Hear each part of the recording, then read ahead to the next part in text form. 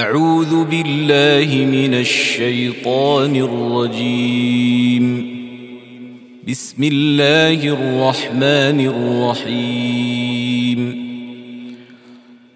الحمد لله الذي أنزل على عبده الكتاب ولم يجعل له عوجا قيما لينذر بأسا شديدا من لدنه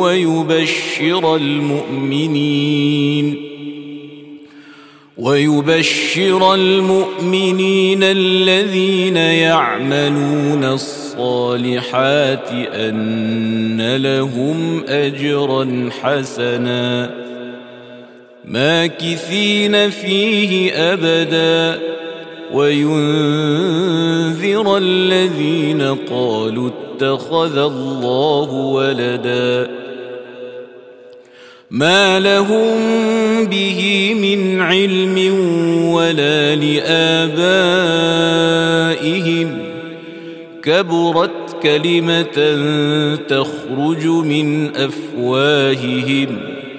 إن يقولون إلا كذبا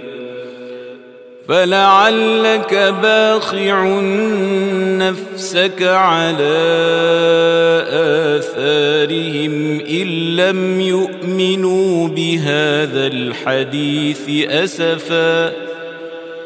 إنا جعلنا ما على الأرض زينة لها لنبلوهم أيهم أحسن عملا وإنا لجاعلون ما عليها صعيدا جرزا أم حسبت أن أصحاب الكهف والرقيم كانوا من آياتنا عجبا إذ أوى الفتية إلى الكهف فقالوا ربنا آتنا من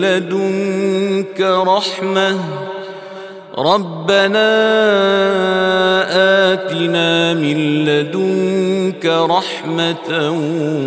وهيئ لنا من أمرنا رشدا صدق الله العظيم.